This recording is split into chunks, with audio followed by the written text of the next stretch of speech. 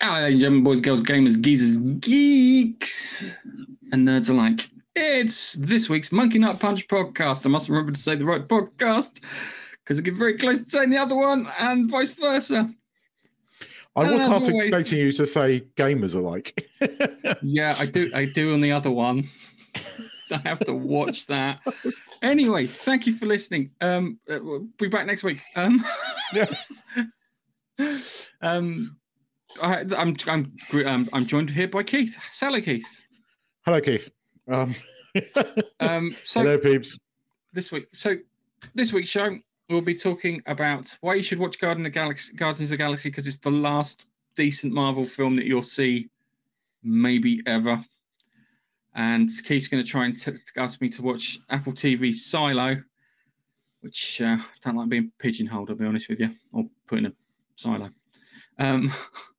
But we'll also talk a little bit about Apple TV's Blackbird, which I've been wanting to talk about for I've come up for a month now. And I'm getting there with it. Yes. I'm getting there with it. So where should we start? Where do you want to start? Well, should we do the news first? Should we do the news? The news. The news. Okay, so there was two bits of news this week that kind of interested me. The first one was that Paramount, the long-suffering Paramount Plus, which was meant to be cutting money and blah blah blah, is officially a success with over 16 million subscribers. And they cited, in no small part, this was down to Picard season 3 and the Yellowstone sort of universe, because they've got a Yellowstone spin-off show which had Helen Mirren, yes. And that was 1923. Now they call that that thing's now called a universe, and I don't know what they refer to it as, but there's like a couple of shows, and there's another one coming along as well. But it's the fact that they cited Picard season 3, not Discovery. Strange New Worlds. Now, this is the thing: I think Strange New Worlds has been thrown in there for marketing because Strange New Worlds is coming out soon, so they want people to be excited for it. Oh, this is one of the things that saved Paramount Plus. Oh, might backfire. I think it is. I think as we get through the season of Strange New Worlds, it's just not going to have the hype. Now, okay, some of that is nostalgia factor. I am not going to deny that. But actually, a lot of it was because it was just damn good Trek. And no matter how many of the Discovery simps out there try and argue that Discovery season 4 was the best show, because trust me, there's enough of them at the moment on the Picard Facebook group. It's not, because if it was that good, it'd have a season 6. Does it have a season 6? Cue Tumbleweed. Or all that money they got from Netflix just run out. Yeah. If it was that popular, would it still be on Netflix? Cue Tumbleweed. Anyway, so I found that piece of news interesting. And the fact that they've actually cited it, they must know the viewing figures. We know Strange New Worlds never made the Nielsen ratings. Picard did, right?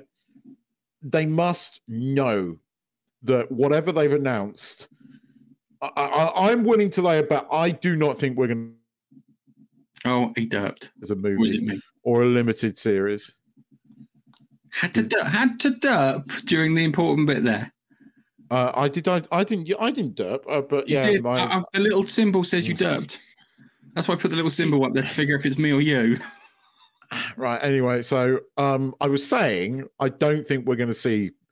I will be surprised if we see Academy now. I think they announced Academy hoping that it would have some kind of huge following, and it hasn't. And a lot of the Picard season 3 people we don't want Academy, we want Legacy. We want Legacy. They went 5 seasons on Discovery and then cancelled it. They cancelled it because no one is fucking watching the show. Why are you going to make Starfleet Academy set in the same timeline? Nobody gives a shit. And after Picard season 3, more people don't give a shit.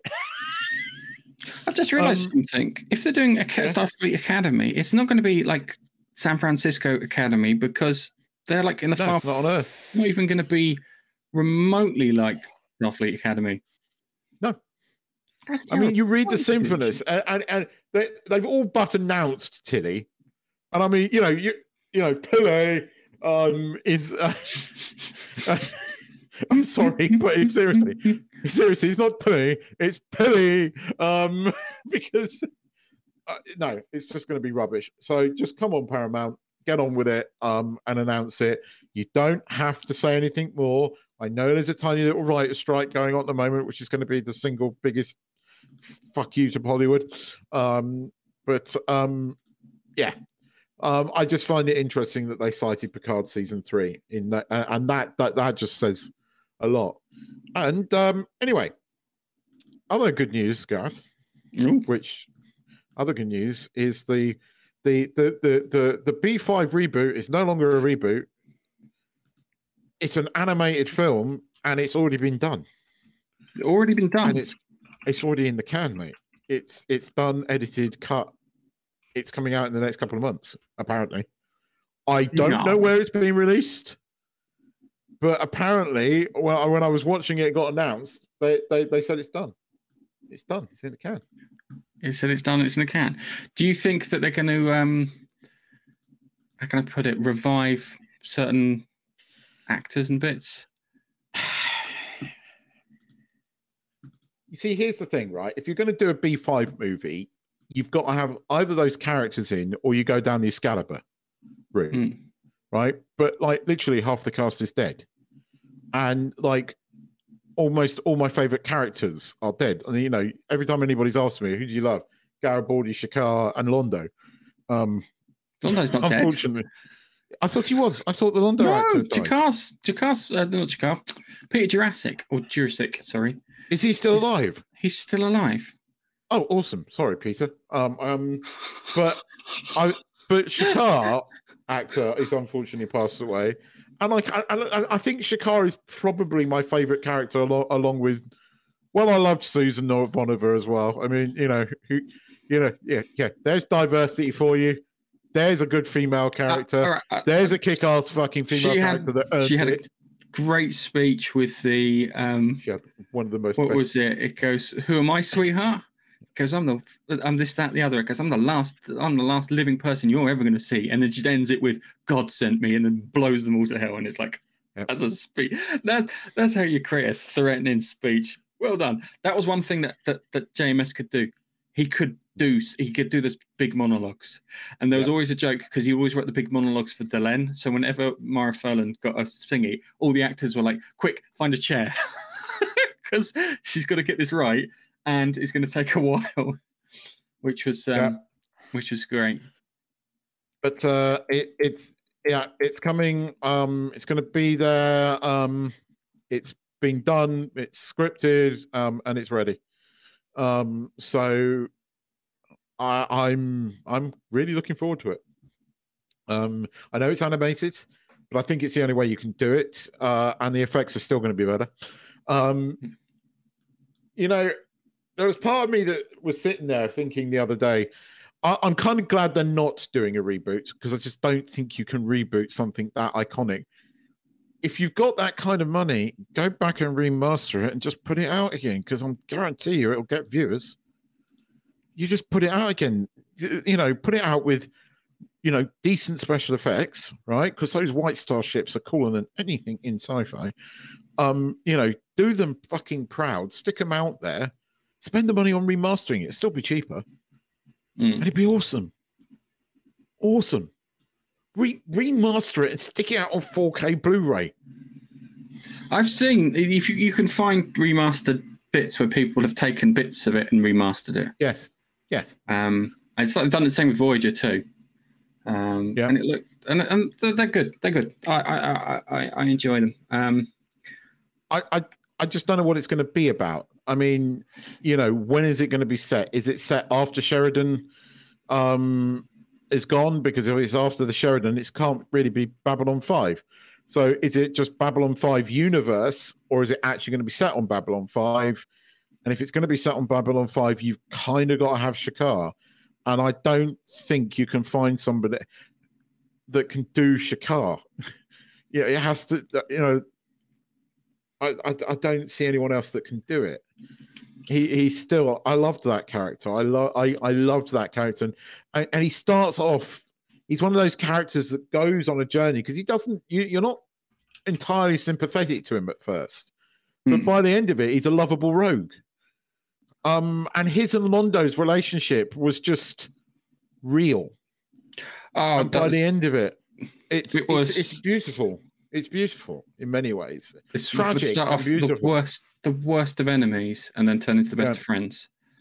Yeah, which I think is and genuinely have respect for each other, despite everything. A brilliant character. See, this is the thing. Great writing because they had character journeys. Susan Ivanova didn't just turn up awesome. Susan Ivanova earned it. Listening Hollywood, earned it. Yes. Right? And I fucking adore her. She is awesome. That's what, she's not awesome. Oh, she's not awesome. No, she is awesome. Because she earned it. And the thing is, most of the time her thing was, it wasn't her, like one of her big struggles was just to fight away the frustration and the anger.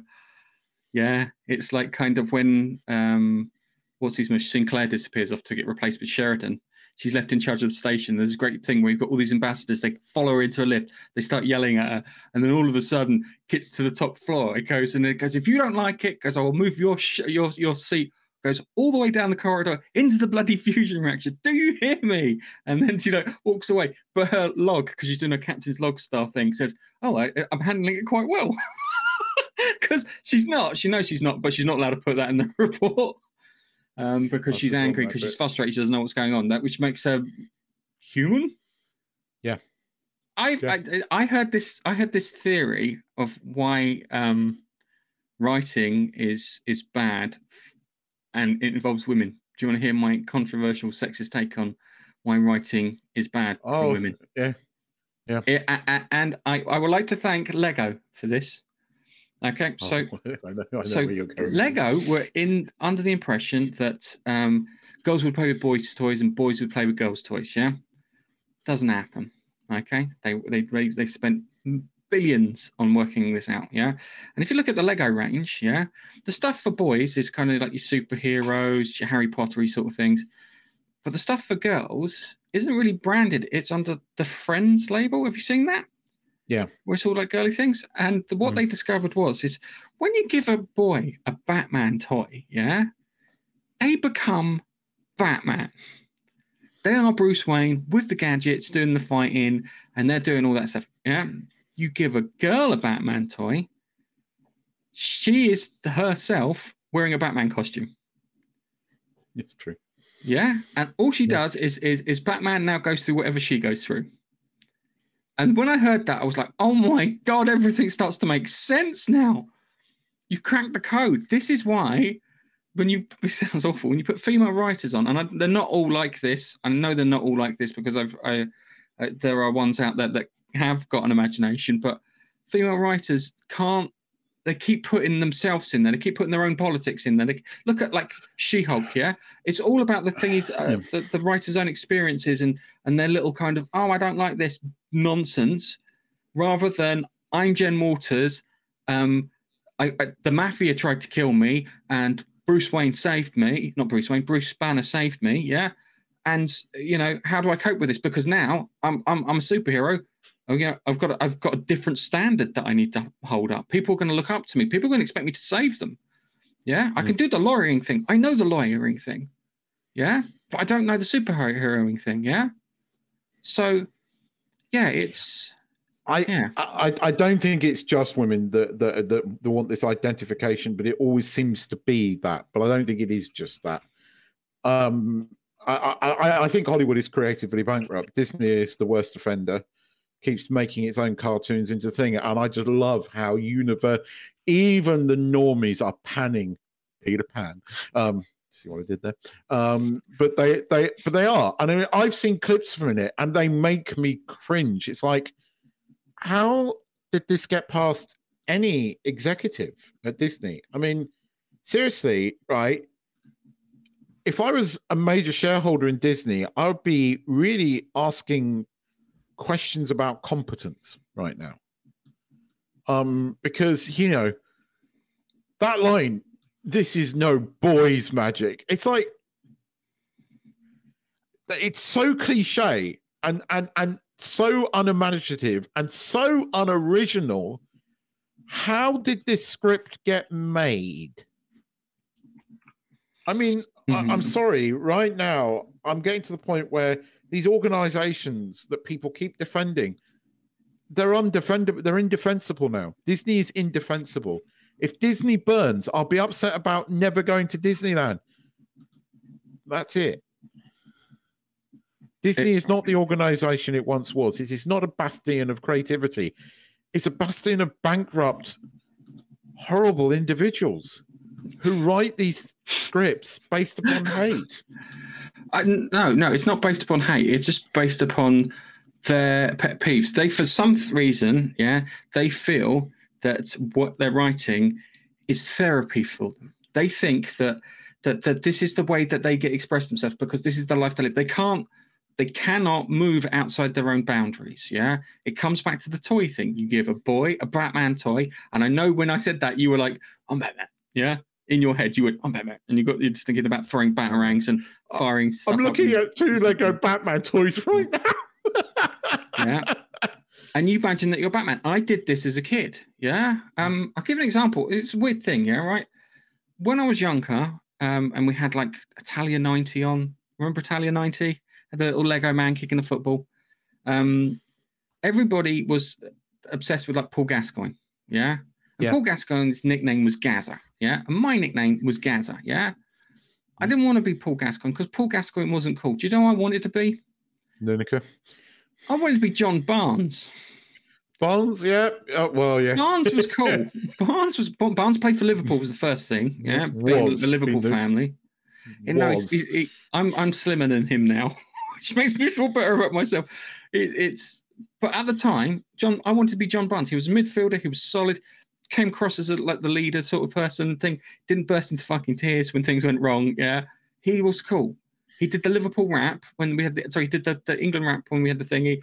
It was great. Yeah, I wanted to be John Barnes. John Barnes is black, but he was cool. That's why I wanted to be John Barnes. Yeah, because he was I felt that, and it's weird. I can associate with someone like that. I don't understand why we have to fit people into boxes. I know quite a few gay people, right? I've never seen somebody go, "I wish that every show on I had to have a lesbian on it." I've known people that wanted to be Catherine Janeway, right? A lesbian wanted to be Catherine Janeway, not because she fancied her; she thought she was cool, right? Why do we have to suddenly fit people into all these boxes? It makes absolutely no sense, and I completely understand. I used to think Will Smith and Fresh Prince was really funny and cool. I loved Fresh Prince of Bel-Air. I loved that show, right? In fact, by today's standards, if you apply today's standards to Fresh Prince of Bel-Air, that was a deeply racist show because every time there was a white guy in it, he was a bit of a fucking pompous prick. Every time in that show. That, by today's standards, if you reverse them, would be deemed a very racist show. It's not. It was just a funny show, right? But I do not understand some of this bullshit. But look, I'm kind of enjoying watching Disney get it stuck to. Now we have a writer's strike, and talk about hitting the self-destruct button. You've lost $1 trillion fucking to over your streaming fucking stuff, $1 trillion fucking, right? And now you're having a writer's strike. Good one, Hollywood. Well done. The thing that's telling is that we don't using AI. And this is what I was thinking. I'm waiting for one of the late night shows to come back with an AI produced show because I mean, there's a YouTuber that I follow who does like smart homes, guy called Paul Hibbert, right?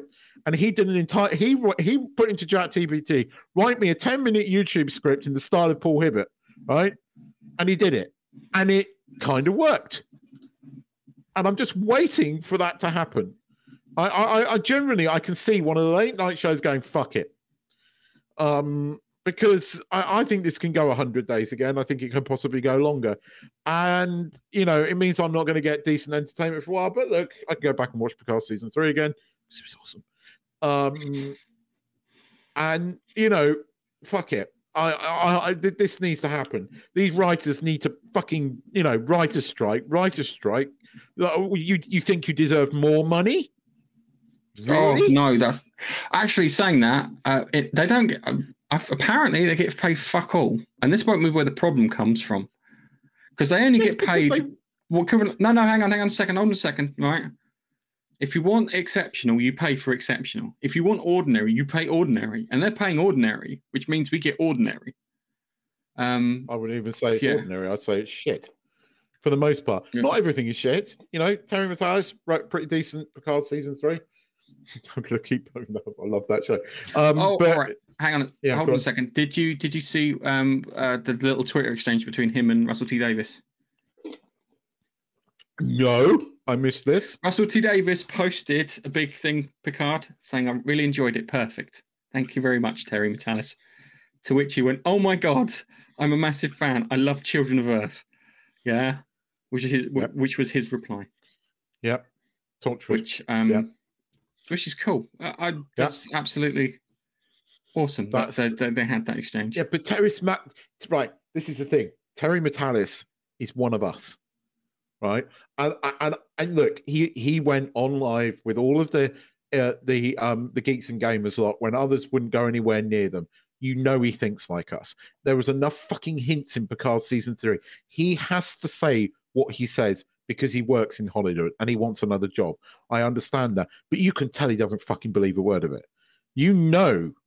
By his style of writing, by his quality of writing, that the guy knows what he's doing. The guy loves what he's doing.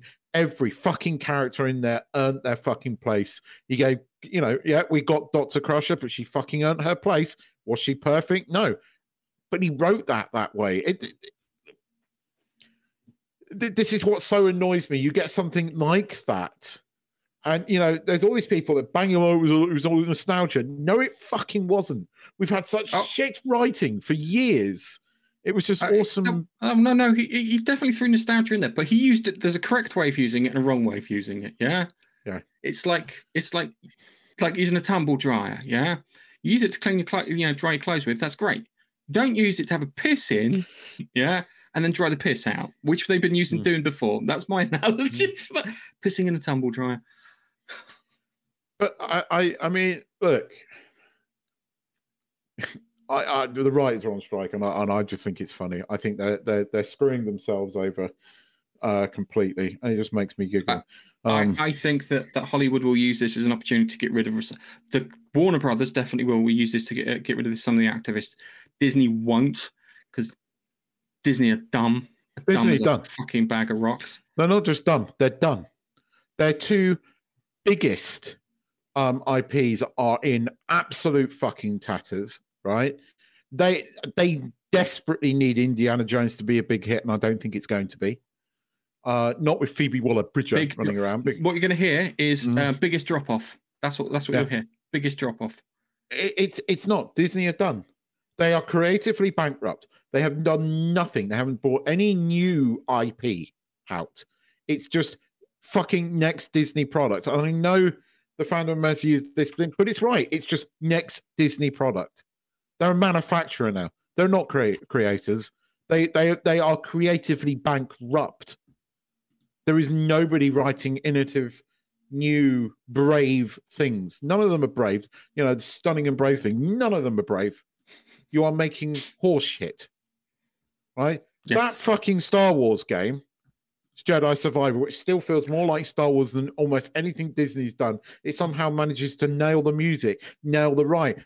That's not you, Disney. That's the gaming company that have just gone, we love fucking Star Wars and we're going to make a really good game around it. And they have done. They've told a good story. That's nothing to do with Disney, right? They're just licensing it. And it's still better than anything Disney has done. So maybe the future of fucking Star Wars is in the next Jedi Survivor game, the final fucking one in the trilogy. The worst thing is they're going to rip that game off as much as they can. You know it. It feels so like Star Wars, Gareth, when you're running around and the music. They nail that music. They nail the tones of it. It feels like Star Wars. And you like Cal. You like the character. You know, he's flawed. He's not fucking perfect. There's no fucking perfect women running around that have not earned their right to be there. The sort of not romance character that was on Dagomir, you know, the witch. Again, she's just not awesome. She's not immediately awesome. She's flawed. She's quirky. She's not. It's just so much better written than anything Disney has done. And I'm looking and going, you're fucked. You are utterly fucked. I mean, okay. You know, you're just fucked. Sorry, Disney, but you are. You have to do something radical. And I don't see it happening. Right. Talking of Disney, right? Do you want to sell me on Guardians of the Galaxy 3 or attempt to? Yes, I will sell you on Guardians of the Galaxy 3 because it's the last good Marvel film that you will ever see. Might as well enjoy it. It's a similar thing. It's a similar thing with Star Trek Picard. It may be the last decent Star Trek you ever see. You might as well see it. Okay. Now, starts off and they're on no. Sorry. I've heard mixed things, so sell me on it. Okay. Some of the people I heard review, especially Az from Hill vs. Babyface, I could slap him around because it's what he said is not fucking representative of what I watched at all. Okay. It doesn't surprise me. All right. Okay. Yeah. It wasn't. But then again, if you hear the story behind him having to wait 40 minutes for them to fix the projector, he may have been in a bad mood by the time he got around to watching the damn thing. So that may have affected it. But I watched it on Friday with the family, brought my father-in-law along. It starts off and you've got them on nowhere trying to fix everything up. Rocket's got Peter's Zune and he's listened to loads of tracks on it. Peter's drunk because still hasn't got over the fact that Gamora isn't Gamora. And then all of a sudden Adam Warlock comes in and then just starts beating the shit out of everyone. So he comes in, just absolutely mullers as many people as he can. Breaks like poor Nebula into pieces, but because she's like a robot, she can pop herself back together. Does Drax in and fucks up Rocket. They manage to get one over. Nebula gets her shit back together. Drax beats the crap out of him. Comes back for like round 2, beats the crap out of him, and Nebula, while he's doing that, Nebula then stabs him, and he's like winks, like he doesn't give a wink, practically gives a wink to turn around and goes, "I distracted you long enough for her to finish you off." So it feels like a nice team effort thing. So it wasn't like kind of completely unearned. Anyway, they go to fix Rocket up, and then they realise that Rocket has, because of his cybernetics, has a proprietary code that won't let him fix him. They have to put this code in order for them to fix him, and the code is held by the High Evolutionary, who I'm only aware of from a Spider-Man cartoon from the late 90s, where he had this alternate Earth where he had people and his creatures that he created, which are like half, like, you know, rabbit or dog or whatever. So they go to this like space where they got this stuff, and I'm not joking. All the way through it, you get this feeling that someone's going to die. Yeah, so they get to this base thing. It's organic. It's all been grown. They managed to break in. Some shenanigans happen with flushing things out through the airlock. They meet Nathan Fillion, and it's great because Star-Lord has a conversation with him, and he's like he's talking about Drax, and he's like kind of always got a dumb one with us like that. Goes, but he's the boss's son, so we can't say anything. And he's like, I've got a dumb one with me too. This one here. He goes on about this guy standing next to him. What do you mean I'm dumb? It's like kind of just rattles the thing off. And they eventually go through the thingy to try and find the code. It's all weird and that. And they recover it, and it's like in a weird, like gooey thing. They've got Gamora with her. She's been hired as a like a mercenary to sort all the stuff out. Peter's trying to persuade her, and Nebula's getting pissed off with him. It's like doesn't get it. She doesn't get it. She just doesn't get it. She's not the same person. I know this one. She's a bitch. Yeah, practically. Yeah, and it's like kind of no. I can get through to her. And then he's like trying to put the moves on this receptionist because we need to get into the vaults like that. And he's being all like cool, calm, and whatnot.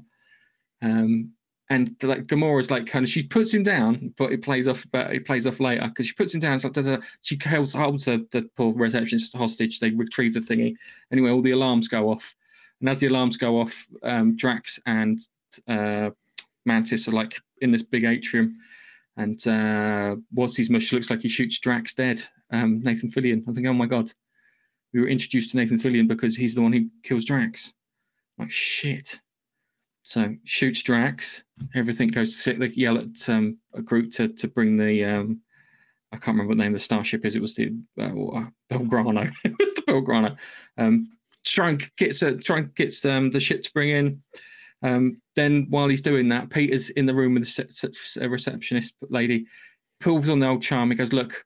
He goes, I know you're a good person deep down. He goes, I feel if you could unlock the console so I could talk to them. Feel that we can de-escalate the situation because do what's right, do the good thing like that. She unlocks the console like that. Gamora looks at him like, oh fucking hell, it worked, yeah. To which he then goes, I just needed the console unlocked. I'm going to turn the security systems on itself. He turns the security system on itself, and it's like one of those things where she put him down, but no, it doesn't quite work like that. Appreciated that. That worked. And then they escape off. They find that one of the High Evolutionaries people got there first and downloaded the code. So they have to go to the High Evolutionaries test planet called Counter-Earth. Sort that out. They get attacked by Adam Warlock at one point again. And you find out that Adam Warlock has been prematurely opened. You meet the High Evolutionary. It's been prematurely opened, so he hasn't matured properly. Yeah, so he's the equivalent of like a toddler. He's a giant toddler, which is very Disney, putting down the male characters and whatnot. I quite liked Adam Warlock. I would have liked to have seen him at his peak. I don't think I ever want to see him at his peak now. I would have liked to have seen him at his peak. Will Poulter, I think is the guy who plays him, does a good job playing the character. You've got the High Priestess from the Sovereign World, and then they explain that the High Evolutionary made the Sovereign World. He wanted to make a world that just looked pretty, with pretty people in it. And he was like, kind of, no, you're proprietary tech as far as I'm concerned. And he's not very good. He goes, I have my other plans. I've got my other things in place to get this thing sorted. The Guardians find out that they have to go to Counter-Earth. So they go to Counter-Earth. They land. That's where you got that bit where they land in the world where it's like occupied by weird sheep and bat people and whatnot. And they do the thing that you see on the trailer. But they manage to persuade one of the locals to sort it out. And there's a bit that does kind of bother me in the film. They get this local to sort them out, and they Peter and Groot turn around and go, we'll go and take on the High Evolutionary and take Nebula. They'll take Nebula with them. That's the first F-bomb with the car when they're trying to get in the car. So they drive off to go and get to the High Evolutionary to try and take back the code to fix Rocket. Gets in there and they meet the High Evolutionary. Yeah. In a Nebula's Marvel movie. Yes. They want to do a first. So this was the first Marvel movie, an F-bomb. So I think there's a clip online where they're trying to get into the car and Nebula's putting a finger on the key switch thinking it's the button to open it up. And then it's like, no, because his response is, it's a fucking door like that. Just open it. Anyway, they drive to the thingy. They go through a scan. They won't let any weapons come through. And he's like, okay, fair enough. He goes, Nebula can't come through because you have to detach her arm. She's not taking her arm off. So she'll wait outside. So he says to Mantis and Drax, goes, stay with the bloody ship. Don't go anywhere, all right? Trust me. So they go up top. They find the guy who stole the code. They meet High Evolutionary. The guy who plays a High Evolutionary, fucking love him as a bad guy. Just evil. Just plain evil. Really enjoyable. I forgot what. Just having a plain evil. Oh, he's got a sad backstory. And that's why he's like it is. No. He's just fucking evil. That's it. That's all you need to know. And I'm like, I'll accept that. He's just an arsehole. Just an arsehole. Anyway, they meet him. They get surrounded by guards and stuff. And Groot's hidden a load of guns inside of him, so they couldn't pick up on it. And that's the bit you see where Groot's got like 7 arms and they're firing pistols and that. Fires pistols, takes out all the guys, saves the guy who's got the code in his head. And he turns around and goes, "Oh, you saved me," like that. He turns around and goes, "Nah, not really," like that. They jump out the window together. So he smashes him out the window. Groot then comes down and creates like a weird canopy thing so they can fly down. Peter uses his face as a brake, the bad guy's face as a brake through a field. He then pulls the code out. They got the code to then fix Rocket. They do it. It doesn't quite work. He dies. I knew Rocket was going to get it. Hang on. He dies. He then has a Harry Potter moment. So he goes to platform 9 3/4 where it's all white.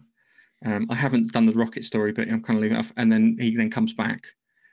And he's like, kind of, we're going to take this bastard down. He then hears that while they were fighting the High Evolutionaries people, Drax and Mantis stole a motorbike, broke on the ship to save them, and now on the High Evolutionary ship, which is now taking off as they're going to destroy the planet because the High Evolutionary's gone, "Oh, these people didn't work out quite the way I wanted, so I'm going to destroy the planet, start all over again." So he's blowing up a planet. That's the bit I was a bit kind of, they didn't try to save anyone, not the family they were with or any of the people, just get as many people into the ship as possible. That kind of bugged me. But hey, it is what it is.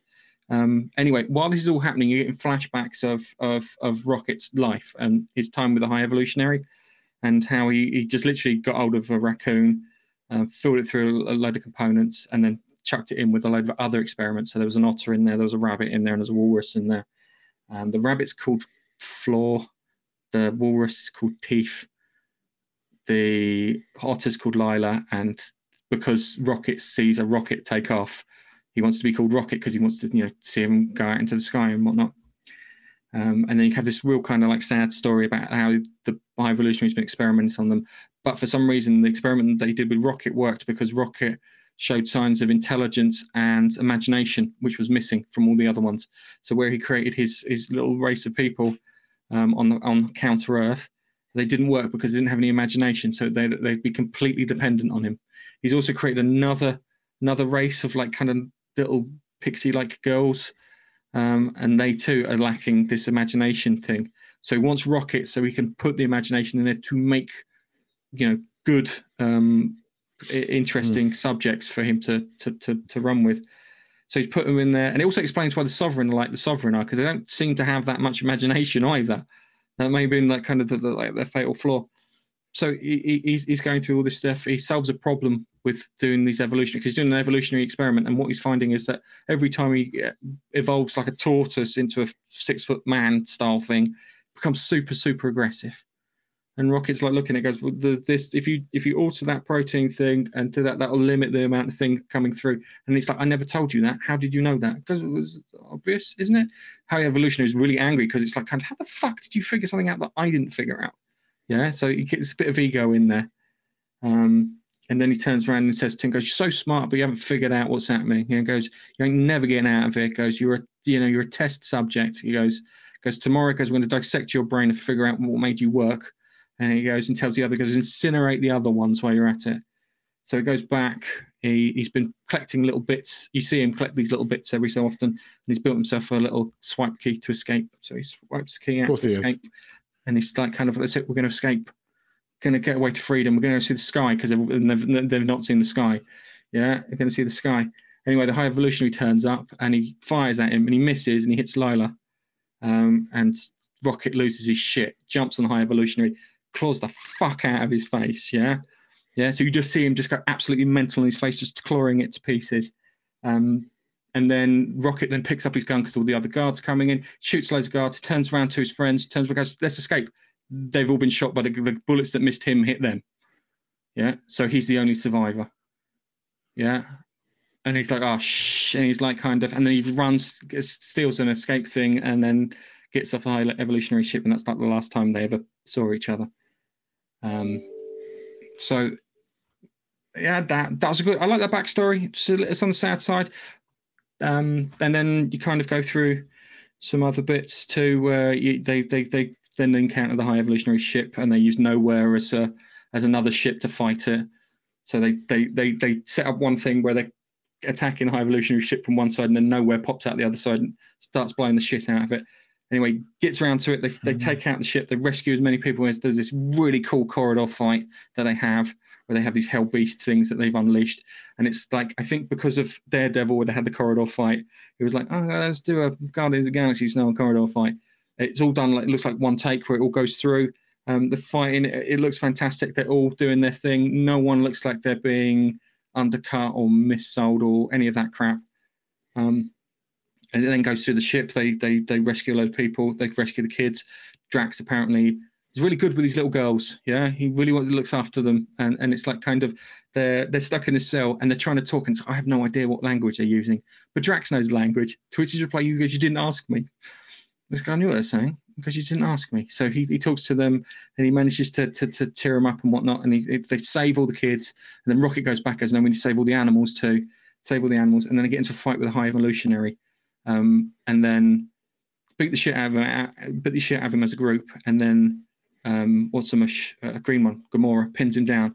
And he's got like, if you've seen the thing, he's got like a face covering. And they pull off the face covering. That. And this is, yeah. And this is the bit where I'm like, ooh, might not be for smaller children. Because they pull off his face covering and Rocket has fucked him up properly. He's got he is scarred. He's got like bits of lip and like bone and all this other stuff underneath. It is properly gory. I liked it, but that's because I'm me. That happens. Adam Warlock helps them out. And then as the high evolution ship's moving away from nowhere, Star-Lord jumps out to try and get onto the thing. He misses. Yeah, he almost gets there. He misses. He's not got quite enough momentum to get there. And then he like starts freezing in space, and he hasn't got his helmet, and he hasn't got his rocket boots, and his face starts swelling up, and they're all looking, and Groot's trying to reach out for him, and it's just debris and shit everywhere, and you're like, oh shit. And then Adam Warlock saves him. So Adam Warlock saves him, and you're like, oh, fuck for that. Yeah. Oh, good. They're good. And it saves him. They're fucking with you, aren't they? It sounds like they're fucking with you. They fuck with you all the way through the film, and they do it with what's his face? Drax the most, I feel. And then we got to the end, and then you saw that, and then it's at the end. The ending's still bittersweet. So he then saves it. They had this really awkward hug thing, which I quite enjoyed because Adam Warlock's like, I saved him. It's like everyone's like hugging him like this big group thing, and Adam Warlock's like, no, fuck it, and then like joins in with the awkward hug. They get back to nowhere, and then they all have a little kind of sit down and a chat. And Peter's like, kind of, you know what? I haven't seen my grandfather. He's still alive. He's still on Earth. I should go and see him. And they've kind of hinted at this all the way through, and sort that out. And Nebula turns around and goes, I can't be in a Guardians of the Galaxy. We need to rebuild Nowhere. We wrecked. This place got wrecked in the fight, and we need our duty is to look after these people. I need to make sure this stuff is all rebuilt so everyone can live well and whatnot. And plus, the Guardians of the Galaxy needs someone to go back to too. So got that there, and then Drax is like, kind of, I don't, and Drax is like, I don't know what to do with myself. To which I think it's Mantis turns around and says, "Because you need to be a dad." And Nebula says to do things. Goes, those kids really love you. They really like you. You should help bring them up. And he decides to stay on Nowhere, looking after the kids. And then Mantis is like, kind of, you know what? Because there's all this bits changed and that. I think I'm going to leave. I'm going to go and do a bit of exploring, find out who I really am. Because all I've been doing is from my entire life, I took my orders from Ego, and then took my orders from you guys from Guardians of the Galaxy. I'm not saying it was a bad thing, but I want to see what I'm like when I'm not being led around, when I'm leading myself around and whatnot. And that was quite, that kind of thing. Gamora goes back to the space pirates, not really part of their kind of crew. And then Rocket is like, kind of, well, thanks, I love you guys, this, that, and the other. And he says, Peter turns and goes, finally, you're now the leader, you're the captain, like that, because there's no any doubt. And it then cuts to a couple of sequences towards the end. So they all go their separate ways. So it feels like an ending, which I'm happy with. So they all go their separate ways. And Peter goes back to Earth, and he spends time with his grandpa, and he meets him and gives him a big hug and this, that, and the other. And it's quite nice. And then it cuts to the post-credit scene where he's eating cereal with his dad, and he's moaning about the neighbor cutting the lawn at like 7 o'clock in the morning or whatever.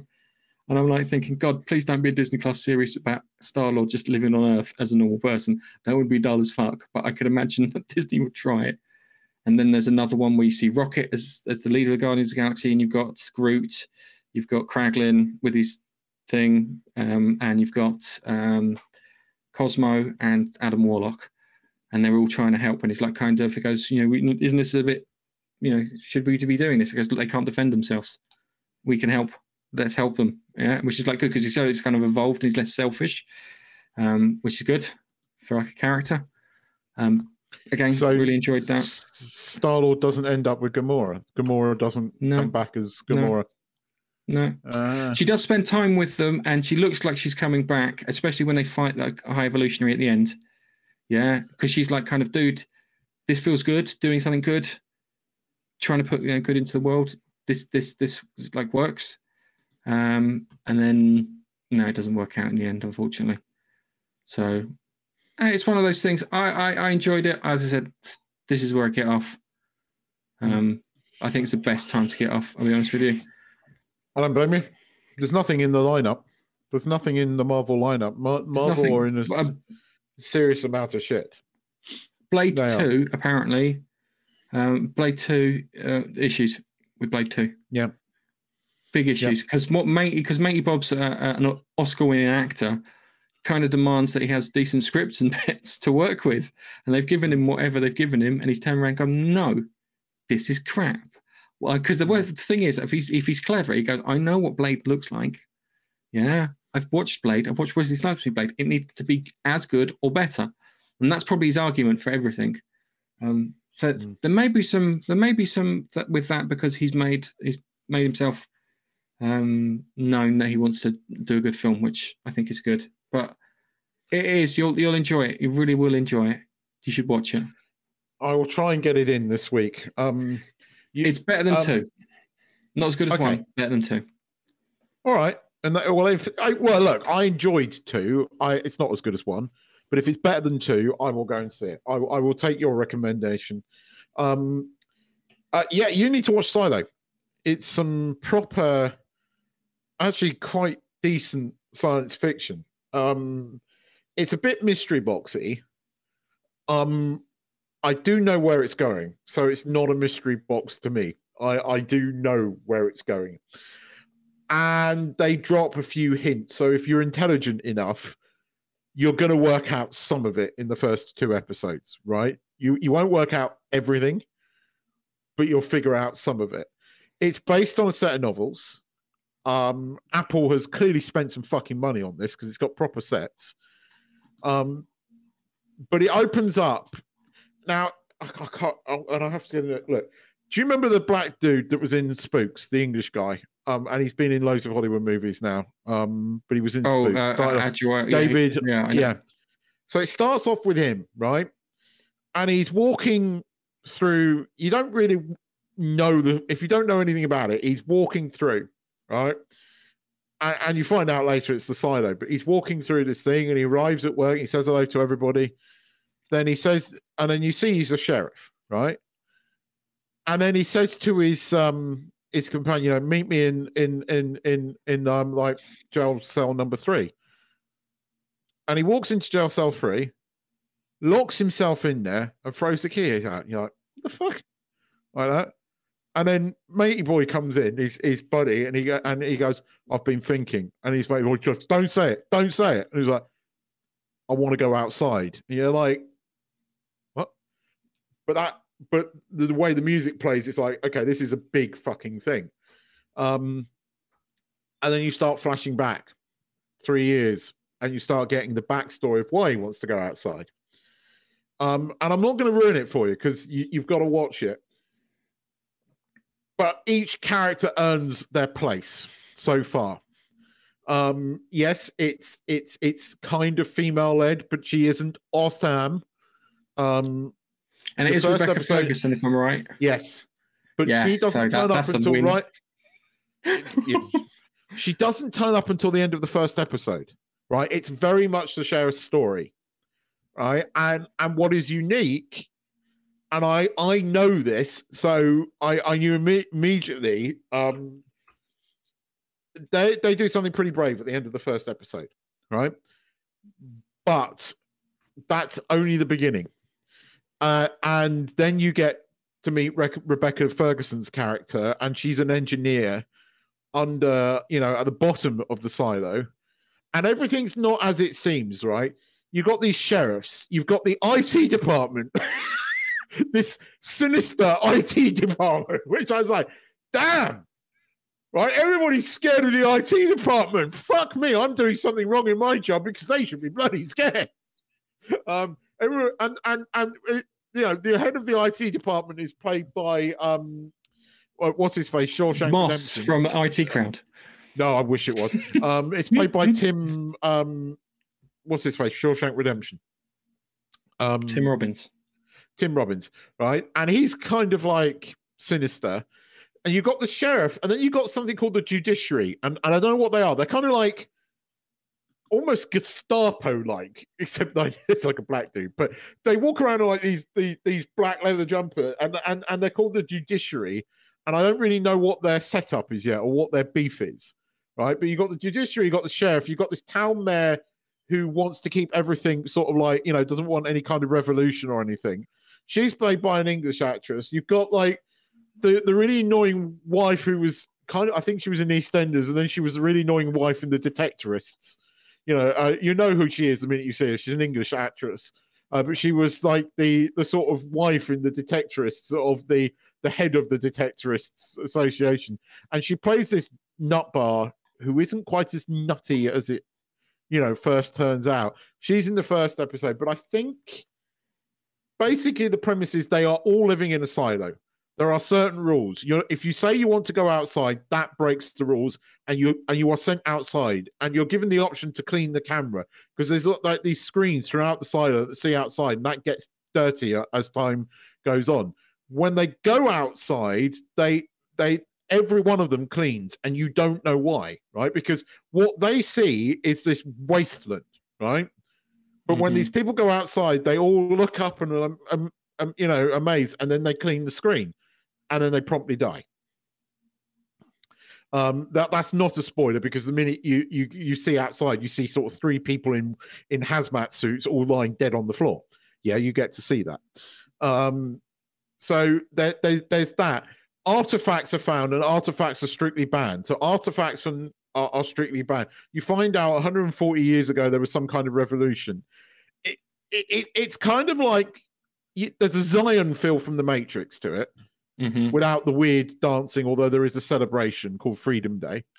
So there's kind of like, not to the level of like, hippie Matrixy revolution style dancing scene, but there is something like that.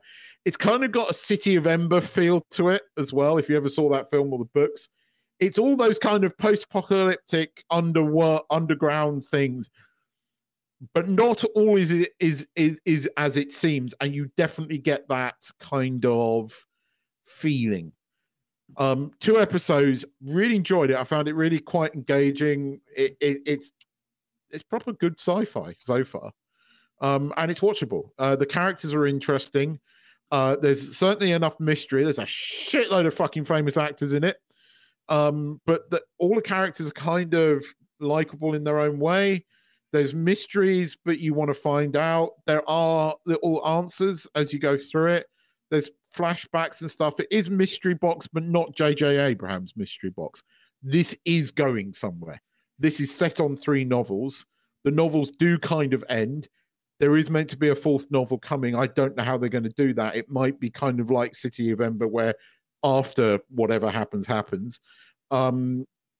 This is starting off where the first novel is. The second novel is a prequel.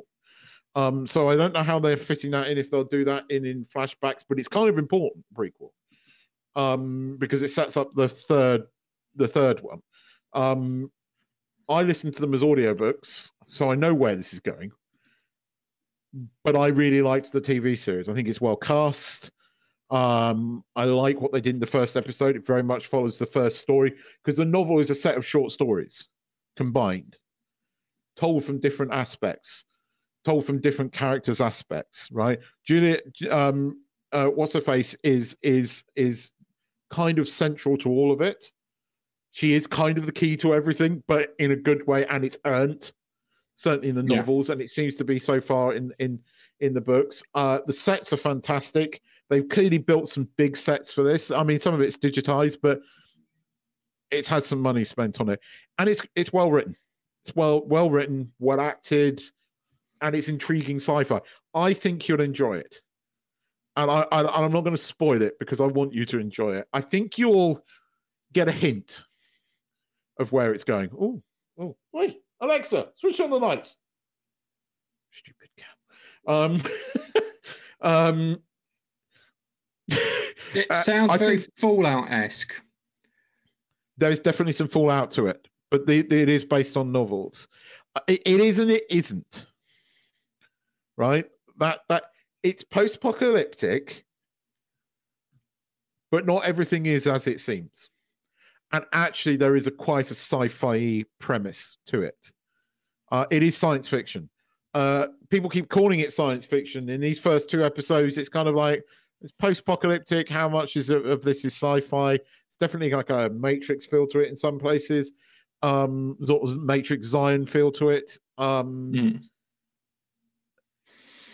But it seems to be towing the line of the book, which means it's going to get really good. I enjoyed the books. I enjoyed the first 2 episodes. I liked the casting. I actually think Tim Robbins, he's a sinister motherfucker, and he does it well. The brief time you see him on the screen in this first episode, he does it well. It's got some big names in it. You will enjoy it. I think you would enjoy it. It's going somewhere. Trust me. It's not lost. There is a source material, right? And they have been written. And the source material does have an ending, even though he has announced 2 years ago he was writing another book. I don't know where that's going to fit in because it does kind of have an ending. It's not like Metro 2033, is it? No. But there's they're locked in, but there's things that have evolved on the outside. No. Okay. So into the artifacts, I'm sure there were artifacts in 20. Artifacts are they find like a Pez dispenser and a hard drive, right? They find a hard drive that's got like plans of the silo on it, right? But if you look closely enough, you'll figure out one of the things, right? You'll figure out one of the things. Some people have already picked up on it that don't know the source text, right? There are plans for the silo. Just pay attention to the name. But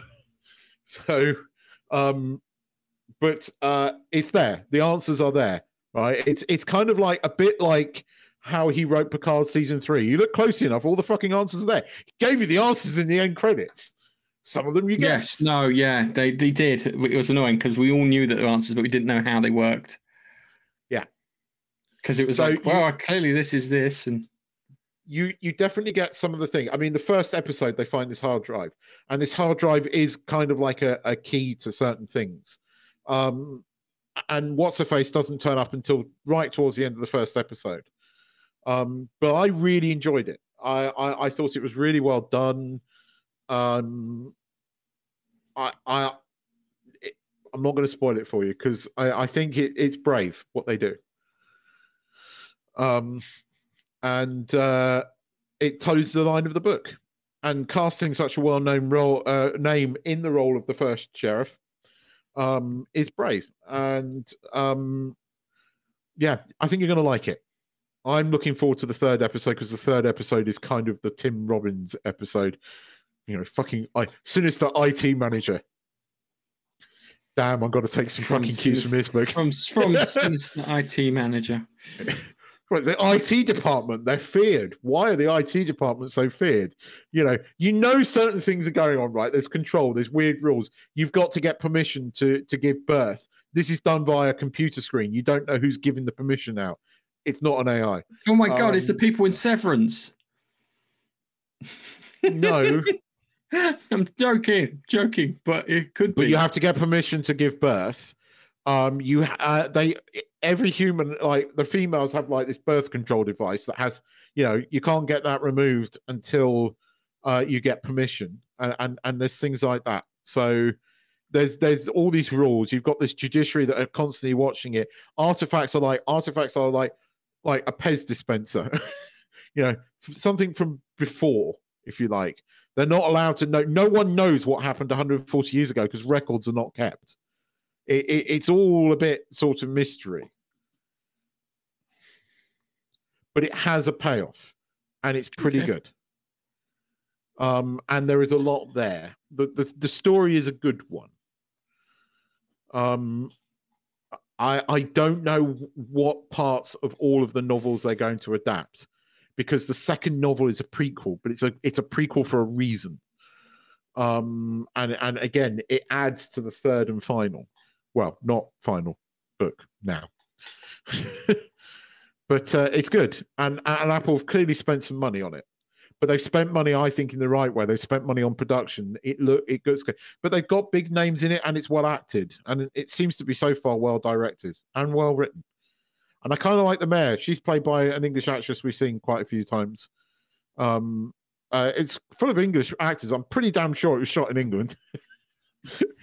Most of the fucking cast is English. I'm pretty sure it was filmed in England. I'm pretty sure. It wouldn't surprise me if it's filmed next door to The Office. Wouldn't surprise me if it was Pinewood. Certainly big sets. Yeah. But yeah, worth it. So yeah, if you want some good sci-fi, I can't believe I'm actually saying this, get Apple TV. Yeah, well, there's been some good shit on Apple TV. You called Severance, which was damn good, right? You've called Blackbird, which is damn good. Right. I never thought. Taron Egerton, right? Yeah, but you root for him right from the start. I mean, he's a drug dealer. He turns up, and like this sinister fucker, he gets a pillow for him. It's like, oh, that's so sweet. Yeah. Even though there's the whole drug thing, you're fucking me over kind of thing, there is kind of this weird respect in that opening scene. It's weird. And anyway, and the dude from fucking Cobra Kai who's a complete loser. He's a creepy, sinister motherfucker in this. Does such a good job. He really does. I can't watch him in Cobra Kai now. When his Cobra Kai comes back and the Stingray's in there, I can sit there and go, "You're the creepy pedo from fucking Blackbird." I mean, that dude's an actor. Because fuck me, you don't see Stingray. You see one creepy, fucked up motherfucker. But look, you got Taron Egerton, and the thing is, Taron Egerton is an extremely likable character actor. And he's no different in this. But Ray Liotta looking so fucked up in this. Although Ray Liotta looks even worse in Cocaine Bear. Funny fucking film that is. Someone cocked it. He was. As much as it's a stupid film, it's a shame that's his final film because he deserves better than that, actually, in many ways. But he's kind of good in this so far. I'm on episode 3. I will finish it. I had to watch Silo though. I had to get that out of the way because. Is it on weekly? Is it finished? Is it just? No, we've got the first 2 episodes and then weekly. So 3rd episode coming up, but it's worth getting into. I've kind of gone off Ted Lasso at the moment. It's not. No, I think it came back. Did you watch the last one? Yeah, but again, I can't get it. The Keeley lesbian relationship. I just don't buy it. I'm sorry. I just don't buy it. That's only there to push it back towards Roy at the end. That's what it's there for. And did you see the hint that when Ted emptied his pocket and he had the little green matchbook? Yeah. I'm like, is he going to get together with What's a Mush? Don't know. It's interesting. I just some of the shit politics I don't like, and I really wish I wouldn't put in there, especially when they're ill. I think he's going to get back with his wife. Personally, I think they're hinting at that. I didn't like Roy being that kind of guy. I didn't like what they did with Roy Keane there. I didn't like him asking Keeley. No, I know what he was trying. I knew what he was trying to do. They put it across really poorly because what he was trying to do was, who did you make the video for? because if you'd have made it for me, I would have felt really flattered. That's what he was going to say, and he fucked it up. He wanted to do that, but Roy doesn't do feelings. He was trying to do it, but he fucked it up. I hope you're right by that, because that bothered me hugely. Because he's never been that type of guy. He's always been. That's why it wasn't the thing he was doing. All right. That's why it wasn't the thing he was doing. He just tried something and fucked it up because he doesn't do emotions. And I like the fact that when he got to the end, you had Jamie, and he was like, "It was me." Yeah. Because what's your password for email? Password, and she gave him a big hug and went, "Thank you. At least I know." At least I know. Yeah, but Jamie was sweet in that, and the redemption of Jamie's character has been brilliant. Actually, I did enjoy him and Roy Keane round Amsterdam. That whole thing I genuinely enjoyed. I don't know what they're going to do with Rebecca. But she's right about I'm sorry, I just can't do the Keely lesbian thing. Just doesn't work for me. It just does not. She's only there to work for me on any level. They've already just started destroying that relationship. Yeah, but it shouldn't have been there. That bothered me right from the offset. It was there because Apple was ticking a box. And it didn't feel right. It just doesn't feel right. So not for her as a character. No. It's just like the 7 to 9 lesbian thing doesn't feel right. This doesn't feel right. And it's not because, she's hot. I know gay women. I've known enough of them, right? You know, some of them are good friends of mine, right? 7 to 9 was never a gay woman, right? No offense. Neither is Keely. See, the thing with 7 to 9 is there's a bit where Harry Kim is like talking to her, and he's like, she goes, "Do you want to have sex?" She literally just goes, "Do you want to have sex?" And he's like, And it's like, Harry, the answer is yes.